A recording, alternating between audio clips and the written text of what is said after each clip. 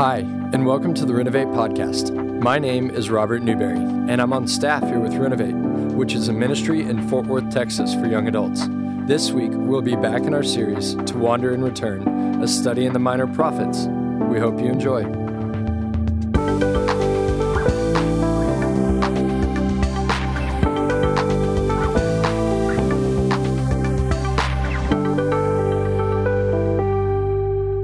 God is good. How are you guys tonight? Good. I am excited. Say that every single week. I mean it most weeks. This is one of those weeks that I do mean it. We're going through the Minor Prophets, and if you are new here, you haven't really been with us. My name is Ben. I work here and love it. And so we've been preaching through the Minor Prophets, which are kind of these obscure books. A lot of people, including myself, we don't spend a whole lot of time on in the Old Testament. They're like the last 14 books in the Old Testament. So we're going to be in Haggai tonight.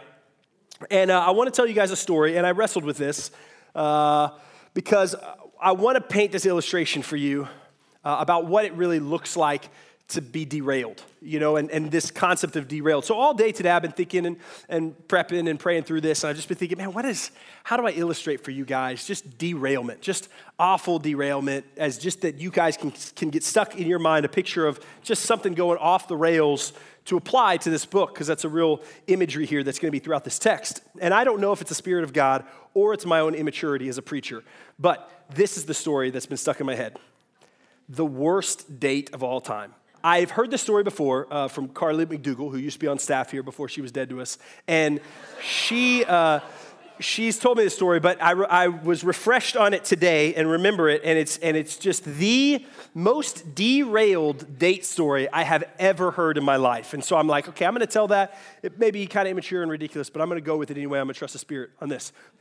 So a guy, this is a friend of her brother's. If you knew Carly and you knew Tate, her brother, guy's crazy. He has crazy friends. So one of Tate's buddies goes on a date with this girl. And this wasn't just like any girl. This was like the girl that he was trying to get to go on a date with him for the longest time, right? And so this was like a long anticipated, lots of stalking, lots of hiding in bushes, lots of, creepy in the backseat of the car kind of things, like just all the tactics. Finally, she says yes. And so they put this down on the calendar. Well, he had an awful stomach bug, right? Like just awful stomach bug, both ends, just nasty, gnarly stuff, right? Yeah, sorry. But he's like, I'm not canceling this date. So it was about 2 days into the stomach bug, and it started to get better, right? He'd kind of taken the turn. He was like, I'm not missing out on this date. He'd planned this whole thing, and they were going to take a train to, I think it was to Dallas. I don't know if it was from Fort Worth to Dallas or Grapevine to Dallas. Regardless, they're going to get on a train. It's going to be cute, and they're going to go to Dallas, and they're going to go eat and all that kind of stuff at a fun place, and then take the train back, right? It's a good date, right, guys? Yes? Yeah, not bad. So he gets on the train. Everything's going fine. It's pretty smooth. They go eat. They're eating. And then he pooped his pants a little bit. And like a little, not like full-on poop pants, but like a little bit. And there is a scale of appropriateness of how much you can poop your pants before it's too much. And he was just past that arch, right? So like just enough to be like too far.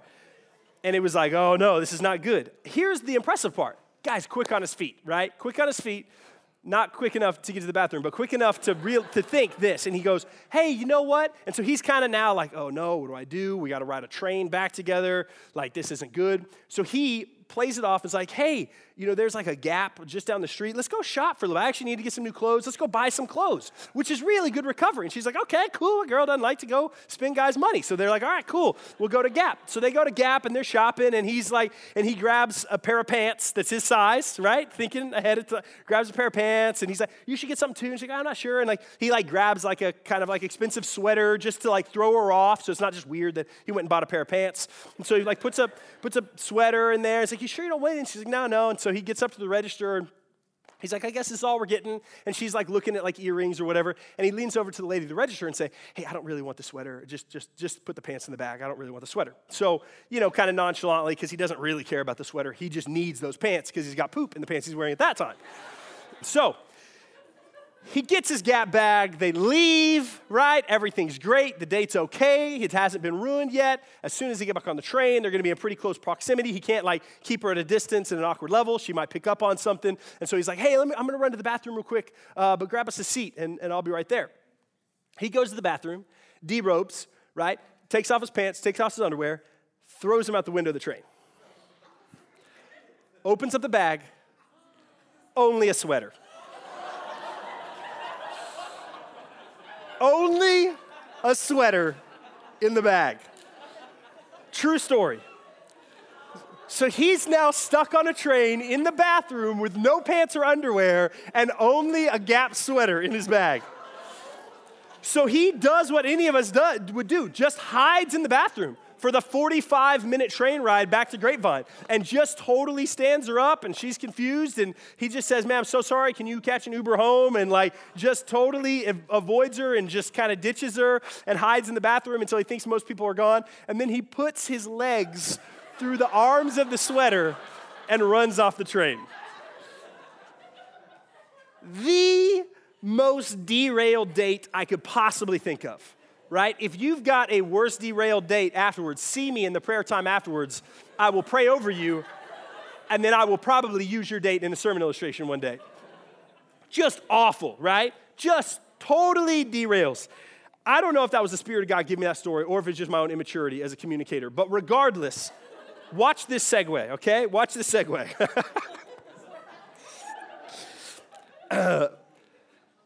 Haggai is about getting totally derailed, okay? Haggai is a book that is warning God's people to not poop their pants, right?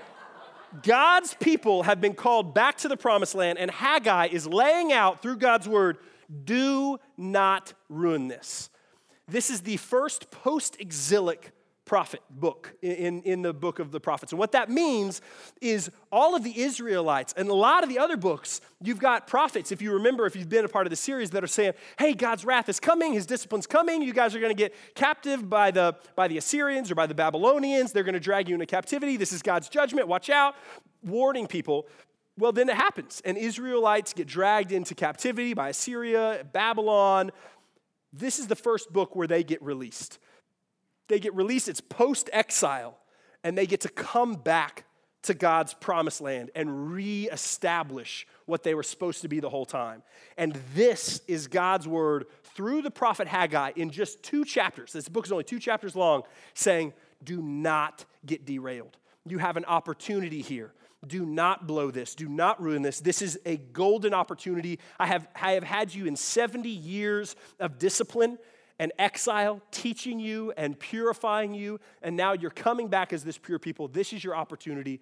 Do not miss it. There is so much good stuff in this book for us today in 2019. So what I'm going to do is I'm just going to unpack the book. Believe it or not, I'm going to read an entire book of the Bible. There's 2 chapters, and it breaks into 4 sections. And so what's going to happen is I'm going to read a section of Scripture, and we're going to unpack what's God doing here, what is he saying in this section, and then we're going to move to the other section. There's these 4 big themes that God is warning his people. This will derail you, this will derail you, this will derail you, and this will derail you. So watch out for these things. And then, man, we are going to apply it to our lives, and we're going to pray the Holy Spirit would show us, Lord, where is this in my life? Where is this in my life? Because you are giving me an opportunity to walk with you. You are giving me an opportunity to have life and life abundantly. I don't want to miss that. I don't want you to miss that. And so what would you have for us, God? And so that's what we're doing in this book. So Haggai is towards the back of the Old Testament. It's page 790 in my Bible. And I would really encourage you, if you got an iPhone Bible, get it out. There's Bibles in all of the seats underneath. I'm actually not going to throw the scriptures up on the screen. But I really want to encourage you, man, I want you to be flipping pages, or even if it's on your phone, I want you to see what God's doing in this book. I think it's really important that you see and can read the words yourself. So it's in the Pew Bibles. Anybody have one of those blue Bibles? And if you do, let me know where Haggai is. Let me know what page number Haggai. 791? Nice. Okay, so 791. Oh, yeah, that's what it is in my Bible, too. Okay. 791, if you got one of those blue Bibles in the seat. Another heads up too, just a shout out. Our executive pastor's name is Bill Egner. I think he's in the back there. He is a stud. He got his doctorate in Old Testament being smart, and he's just a brilliant guy. he is heavily influenced, even my reading of this. And as I was kind of unpacking this, and I stole a bunch of notes from him, honestly, and have walked through it, and he's taught this book to me a couple of times. This book and the book of Numbers, he's really influenced a lot of how I read it. And as I was prepping this, a lot of his influence was coming out. I'm going to give him a shout out. He does an Old Testament class every Sunday night. If you like this kind of stuff, if you're like into this and you're like, dude, this is fun and I want more of this. Like, I could do without the poop story. Just give me the good, like, wise wisdom, right? That's him every Sunday night here at the church. So just a shout out for that class. If you really want to go deep into the Old Testament, he is the best at it, honestly. So yeah, put that on your radar. Okay, so it's the first post-exilic book, right? We got to understand the context of what's happening here. Cyrus is the guy who has released the Jews. He has released about 50,000 Jewish people to go home, to go back to their land and rebuild their temple, which is a pretty benevolent thing to do for an enemy dictator. But he says, you know what? These people are still going to pay homage to me, and I don't want a whole bunch of Jewish people mad at me, slaves. Let's just send them back to their own land, and I can tax them over there. So he sends these people back. Zerubbabel is the leader who leads them back. He's the king, godly man. We're going to see him mentioned a lot of times in this book to lead these 50,000 people back into the land that was Israel's, that they had been taken from for 70 years. Basically almost an entire generation. Maybe a few old people come back who were kids when they were abducted from this land. But for the most part, this is an entirely new generation that returns to this land. They go back to the land to build the temple. Hey, we're going to build our temple. And so he's like, fine, go back to your land, live there, build your temple to your God, and that's fine. There's 15 years of apathy then, because 538 BC is when he releases them back. This book picks up in 520. So there's about 15 to 18 years where they're back home and they are not building the temple. There is an apathy, there's an oppression, there's other enemies that they're trying to fend off, all while they're trying to reestablish their community. There's laziness that sets in. And so they're 18 to 15 years of being back home, still no temple. Haggai shows up in 520 BC, about 18 years later from the time they return, and speaks what the Lord has for him to speak. That's where this book comes from. That's where chapter 1 starts. Chapter 1, I'm really just going to read you all of chapter 1 because it's one big theme here in chapter 1, and then the second chapter kind of breaks up into these three little themes. So read with me here. It says this: in the second year of Darius the king, in the 6th month, on the first day of the month, the word of the Lord came by the hand of Haggai, the prophet, to Zerubbabel, the son of Shealtiel, governor of Judah, and to Joshua, the son of Jehozadak, the high priest. Thus says the Lord of hosts, these people say the time has not yet come to rebuild the house of the Lord. Then the word of the Lord came by the hand of Haggai the prophet. Is it a time for you yourselves to dwell in your paneled houses while this house lies in ruin? Now, therefore, thus says the Lord of hosts, consider your ways. You have sown much and harvested little. You eat, but you never have enough. You drink, but you never have your fill. You clothe yourselves, but no one is warm, and he who earns wages does so to put them into a bag with holes. Thus says the Lord of hosts, consider your ways. Go up to the hills and bring wood and build the house that I may take pleasure in it and that I may be glorified, says the Lord. You look for much, and behold, it came too little. And when you brought it home, I blew it away. Why? Declares the Lord of hosts. Because of my house that lies in ruins, while each of you busies himself with his own house. Therefore the heavens above you have withheld the dew, and the earth has withheld its produce. And I have called for a drought on the land and the hills on the grain, the new wine, the oil, on what the ground brings forth, on man and beast and all their labors. They're getting called out, right? They're getting called out. You see what's happening here? So let me unpack it, and then I'll finish this chapter in here just a second. So I want us to slow down and look and see what God's doing. They come back. They're not building God's house, the house it's referred to. And then in verse 4, he says, hey, it's time. You live in houses with panels, right? You have taken the time to not just like put a shelter over your head, but you've got paneled houses. You are spending time making elaborate dwellings for yourself, but the Lord's house still isn't completed. And then he goes on to talk about this idea of you wonder why you're not getting blessed. Like he says, man, you wonder why you're planting, but it's not really growing as much. And when you eat, you just never really have enough. And you got clothes, but you're never really warm. And you gather money, but it's like putting it into a bag with holes.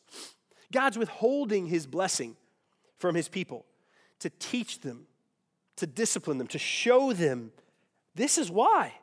He tells why. He says, why, declares the Lord of hosts? Because of my house that lies in ruins, in verse 9, while each of you busies himself with his own house.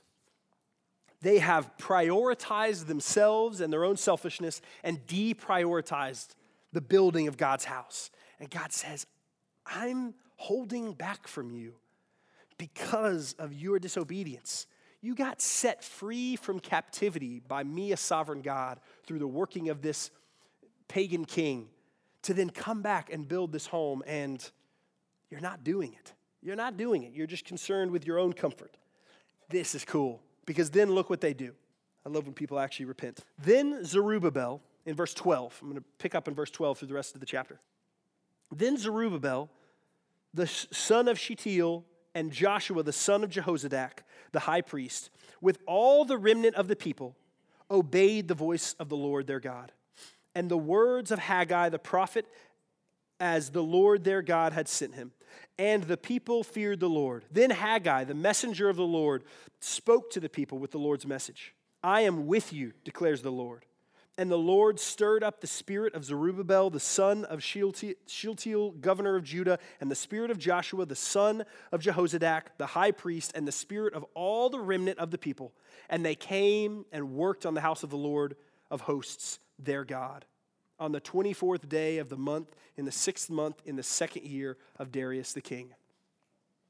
Chapter 1 is about selfish priorities in this book. Chapter 1 is about selfish priorities. Selfish priorities, man, that's what was happening in these people's lives. It was this season where they had come back, they had been set free, God had given them a mandate, given them a job to do, given them a calling to live out, and they were selfish in their priorities. God was not among their priorities. Doing what God had asked was not among their priorities. They get called out, they repent, the Lord blesses them. Look at chapter 2. This is the second kind of derailment of like, man, this is where things can really get derailed. The second derailment in chapter 2, verse 1.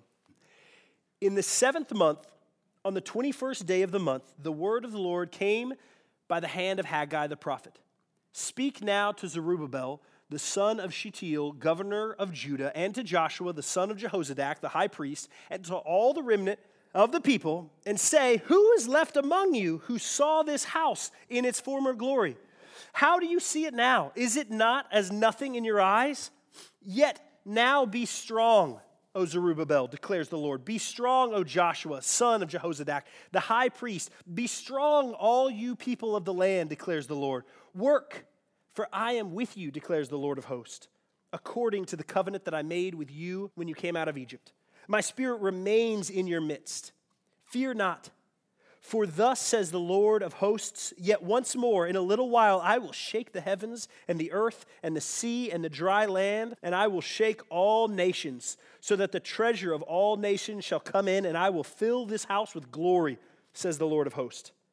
The silver is mine, and the gold is mine, declares the Lord of hosts. The latter glory of this house shall be greater than the former, says the Lord of hosts. And in this place I will give peace, declares the Lord of hosts. What in the world is happening in chapter 2, verses 1 through 9? Here's what's happening. They are discouraged. They get God's favor. They repent. They're like, man, we got to get on it. We're going to build it. Look what happens. They get it built. Between the end of chapter 1 and the beginning of chapter 2, they build the temple. There's a big lapse of time there. They build the temple, and yet they're discouraged. And so what happens in these verses is God is encouraging them in a really, really interesting way. He's saying, guys, my spirit remains in your midst. Look at this. He says, and I will shake all the nations so that the treasures of the nations shall come, and they will fill this house, the temple that they just built. I'm going to fill it, guys, with glory, says the Lord. The silver is mine, the gold is mine. And then he says this really interesting thing in verse 9. The latter glory of this house shall be greater than the former. Here's what's happening. These people come back. They're not prioritizing God. God wakes them up and they think, oh my gosh, we're not prioritizing God. We're putting panels on our house. We're not building the Lord's house. We're on it. God's like, thank you. Be blessed for that. Great. They build the house. Then they're discouraged. What's happening is they are comparing the temple that they built to the temple that they all know used to exist before the exile.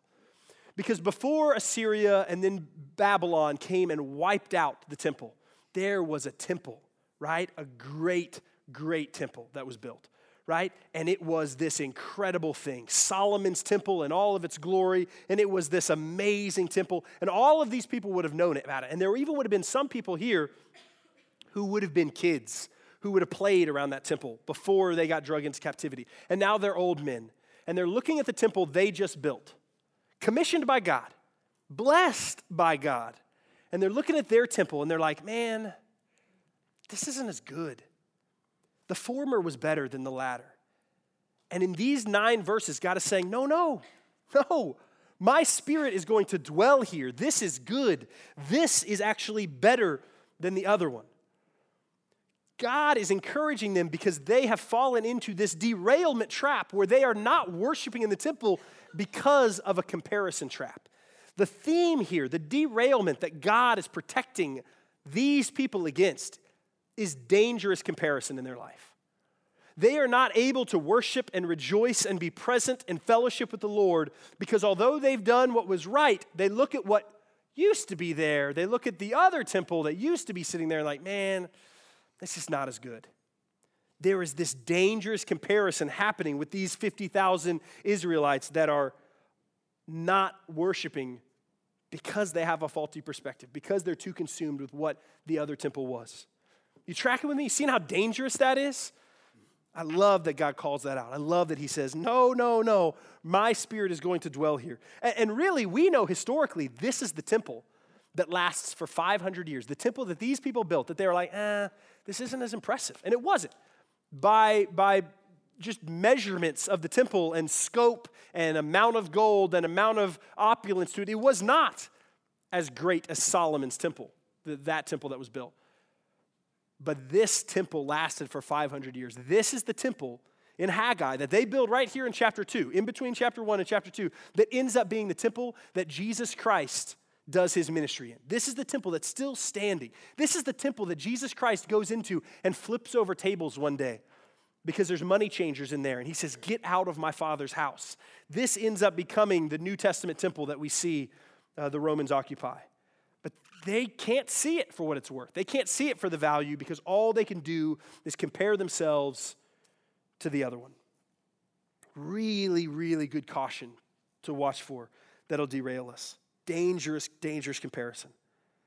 Okay, look at verses 10. This third section is verses 10 through almost the end of this book, verses 10 through verses 19. And there's kind of this third caution here that we're going to see play out.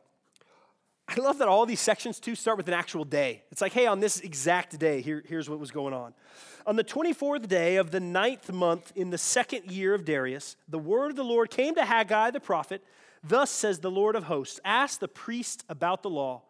If someone carries holy meat in the fold of his garment and touches with his fold bread or stew or wine or oil or any kind of food, does it become holy? The priest answered and said, no. Then Haggai said, if someone who is unclean by contact with the dead body touches any of these, does it become unclean? The priests answered and said, it does become unclean. Then Haggai answered and said, so is it with this people, and with this nation before me, declares the Lord, and so with every work of their hands, and what they offer there is unclean. Now then, consider from this day onward, before stone was placed upon stone in the temple of the Lord, how did you fare? When one came to a heap of 20 measures, there were but 10. When one came to the wine vat to draw 50 measures, there were but 20. I struck you and all the produce of your toil with blight and with mildew and with hail. Yet you did not turn to me, declares the Lord. Consider from this day onward, from the 24th day of the 9th month, since the day that the foundation of the Lord's temple was laid, consider, is the seed yet in the barn? Indeed, the vine, the fig tree, the pomegranate, and the olive tree have yielded nothing. But from this day on, I will bless you. Here's what's happening in these 9 verses. They build the temple. They wrap their mind around, okay, God says this temple's good. This temple's good. We're going to trust God. We're not going to compare it to past temples. Then they're bringing their sacrifices. And God's withholding blessing again. And he's disciplining them.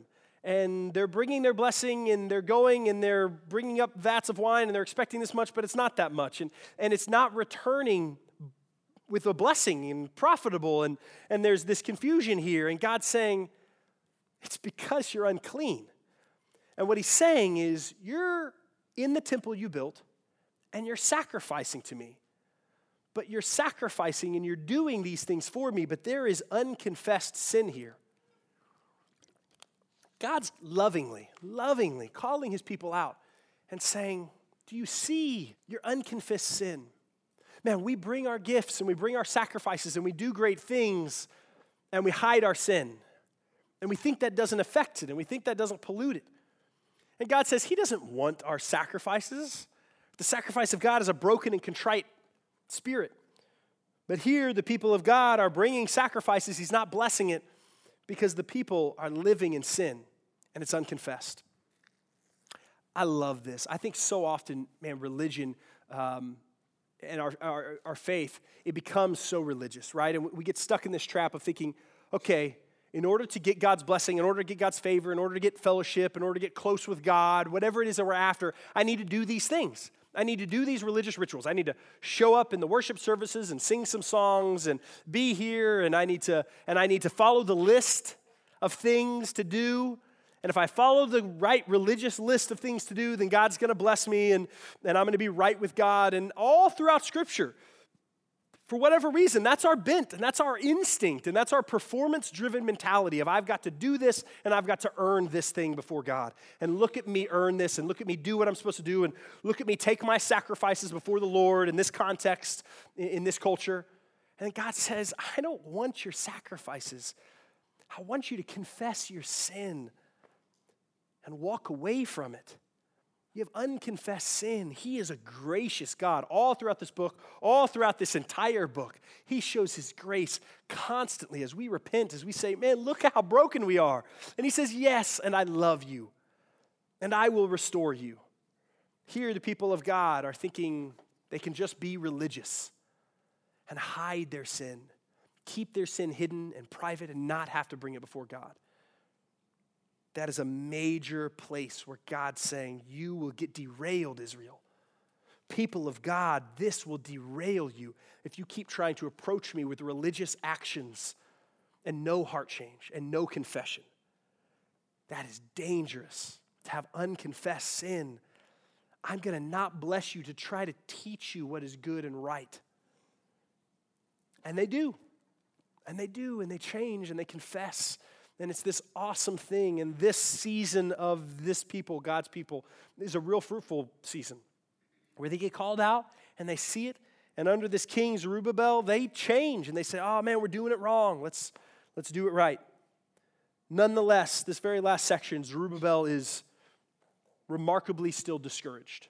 So look at me with verses 20 through the end of the chapter here.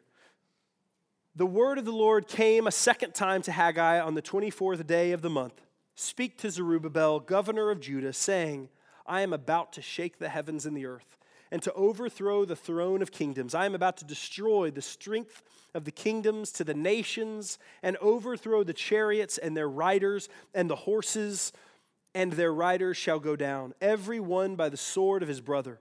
On that day, declares the Lord of hosts, I will take you, O Zerubbabel, my servant, the son of Shealtiel, declares the Lord, and make you like a signet ring, for I have chosen you, declares the Lord of hosts. This section, Zerubbabel is discouraged. He's discouraged because he is under assault from other people, other nations. He is discouraged because of his mistakes. He is discouraged because he is this king that's going to lead God's people finally back away from the exile into the land, and he's had some missteps, but he's repented from those. And yet at the end of the book, right before the end of the book, in between verses 19 and 20, we see a king who is cripplingly discouraged. And this idea of crippling discouragement is something that God speaks out against, and something specifically that God then goes and affirms him. The king who has led his people in these 3 derailments, God says, hey, it's okay. It's okay. Yes, you've made mistakes, but I am going to do mighty things through these people. Don't be discouraged. Don't be paralyzed by your discouragement. I am going to do mighty things. I will wipe out your enemies. Don't be discouraged. O Zerubbabel, my servant, the son of Shealtiel, declares the Lord, and make you like a signet ring. And look at this. The God of the universe says to this very imperfect, very fallen, very broken, mistake-prone king, I have chosen you, declares the Lord of hosts. Crippling discouragement becomes this theme here to say, watch out for that. I love this book. I love this book. I think it breaks into these incredibly practical pieces of caution for God's people. I think it breaks into incredibly practical pieces of application in my life. Every one of the ways that God's people are wandering into these problems, I see in my life. Here's how I want to end. I want the Holy Spirit to take this, and I want him to do work with you. I can't do that. That's going to have to be between you and the Lord. But I want you to hear God's word tonight, and I want you to say, man, where are my danger spots? Where are the places that I can get derailed? Where do I have some problems with this? So ask yourself, man, where are your priorities? Where are your priorities? Have you made God a priority? And man, that is so easy for that sentence to sound so cliche, right? Is God a priority in your life? Man, you God, family, work, friends, whatever it is. Like, it's so easy for the Christian culture to just say, oh yeah, God's going to be a priority. Is he actually a priority? What do you spend your time on? How do you spend your time? You will know your priorities by how you spend your time, by how you spend your thoughts, by how you spend your money. Where do you prioritize? Somebody once asked me, or I heard it in a sermon, or I read it somewhere, this idea of, a lot of people are like, okay, God first, family second, friends third, or whatever it is, but it's God, family, usually. And they ask a question like, what happens if you actually take your number 2 and move it to number 1? So family is all of a sudden number 1 and God is number 2. Does anything actually practically look different in your life? It's really easy for me to say, yep, God first, family second. But if I were to change that list and say, well, it's family first, God second, like conviction-wise, does anything really look that different in my life? The fact that I say God is first, is he really first? Have I really prioritized the God of the universe, my relationship with him, my life centered around him? If you are in Christ in this room, you've put your faith in Christ, we are post-exile. We have been taken from death to life. We have this opportunity to then build our temple for his glory, our life to be about his glory. Am I prioritizing living my life in a way that I'm building a temple for the world around me to look at and say, Jesus is good? Not Ben's great, or that guy's great, or that girl's great, but Jesus is good and real and powerful, and I want to worship that God. Whatever God he follows, I want to worship that God. Whatever God she follows, that is, do I build my life with that radical priority? That's my call. I've been set free from exile to now build my life as a temple purchased under Jesus Christ for his glory. Is that happening? Is that really happening? Check your heart. Ask the Holy Spirit, God, show me where my priorities are off. Don't take this and make it some trite, shallow application. Take it deep. Where do you need to change your priorities? Are you pursuing your own greatness, your own comfort, your own home, your own dreams? Or are you building your life as Jesus is the foundation? Ask yourself that. Ask the Lord, Lord, show me. Show me where I'm pursuing my own house rather than your house with my life. Comparison. Gosh, that is close to home.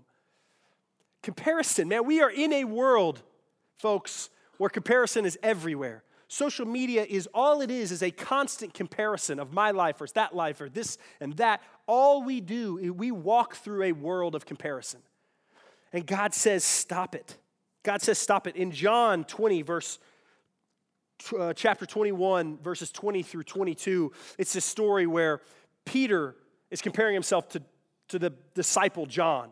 And he says, hey, what's going to happen with John? You know, is John going to get persecuted and he's walking with Jesus? What's going to happen with that guy? Because, I think I'm going to go through some hard things. You're telling me, Jesus, what about that guy? And Jesus is like, don't. Follow me. Don't compare yourself to what happens to the disciple John. You follow me.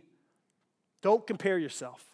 Now, we compare ourselves in our Christian life. You might be serving even, right? You might be out there and you might serve or you might do some very beneficial things with your life.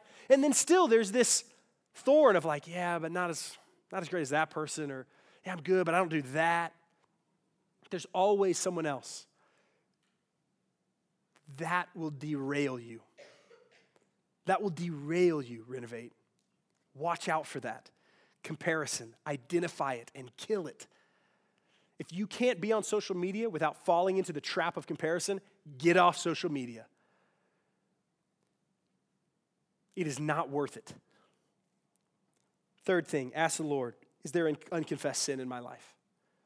Is there unconfessed sin in my life? We worship this gracious, good God who meets us in our brokenness, right? Robert got up here at the very beginning of the service and was like, man, we're broken people. We are broken people. We serve a perfect God. We're broken people.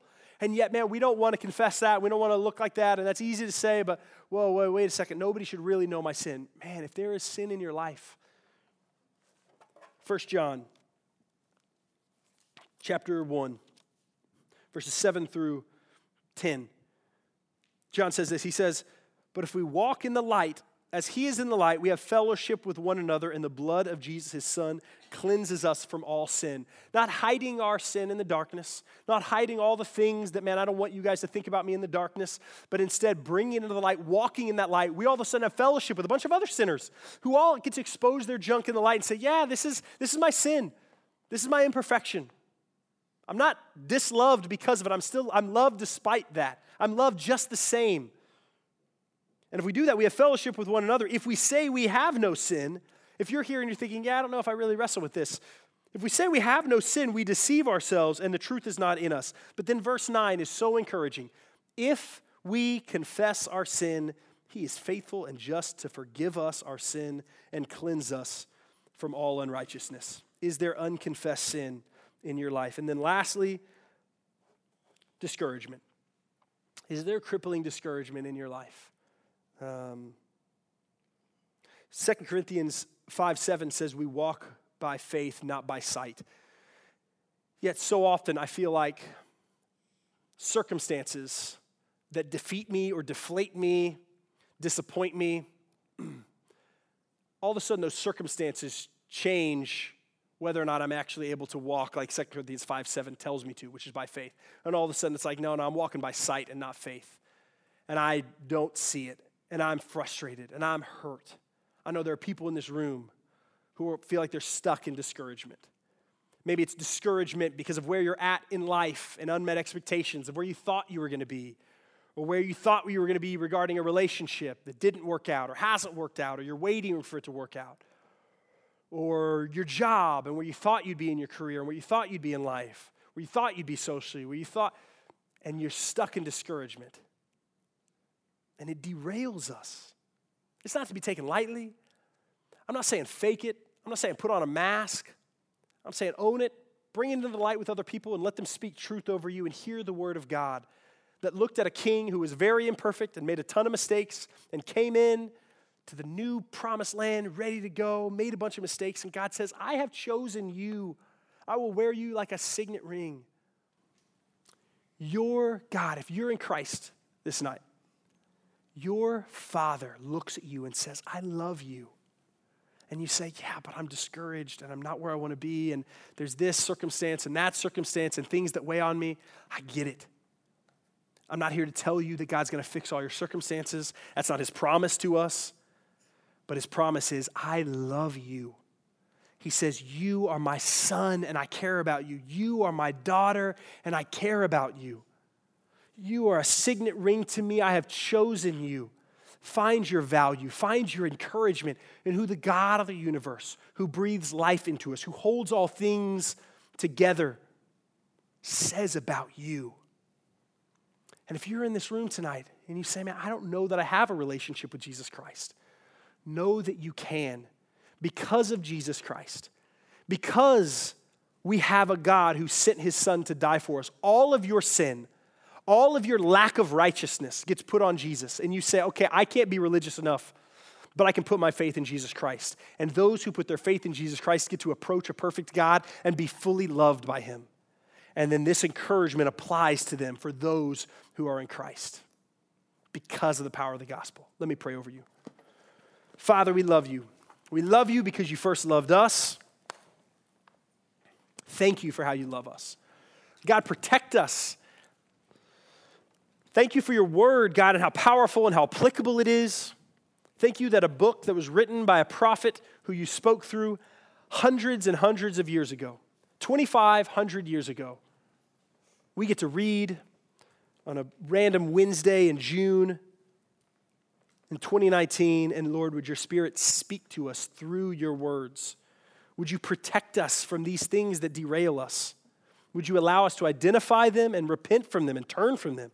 God, that we would trade our discouragement for what you say about us, that we would walk by faith and not by sight, not by the circumstances around us, that we would not fall into the trap of comparison, God, that we would prioritize you, Lord. God, would you do this work in us? Would you bring out our sins so that your grace would crush it under your heel? We love you, and you love us so well and so perfectly. Thank you, Father. Pray all this in the name of Jesus. Amen. What we see from Scripture is a reflection of what is going on in our own hearts. We, like the Israelites, are so quick to focus on our own needs, wants, and desires that we forget to recognize what the Lord has done. We shift our gaze back onto ourselves so often and so quickly that we need constant reminders to fix our eyes back on the Lord because He is the giver of all good things. So may we, as a community, make the time to prioritize the Lord each and every day, recognizing that everything good comes from Him. Even when we feel like we don't have the time, because we're too busy or can't wait on an opportunity, may we believe that our priority is always God first, and out of that, order our life in the same way. So if you need help figuring out what that looks like, or just want someone to talk to, reach out to us at renovateftw.org or on social media at renovateftw, and we would enjoy hearing from you. That's all for now. We hope to see you again soon.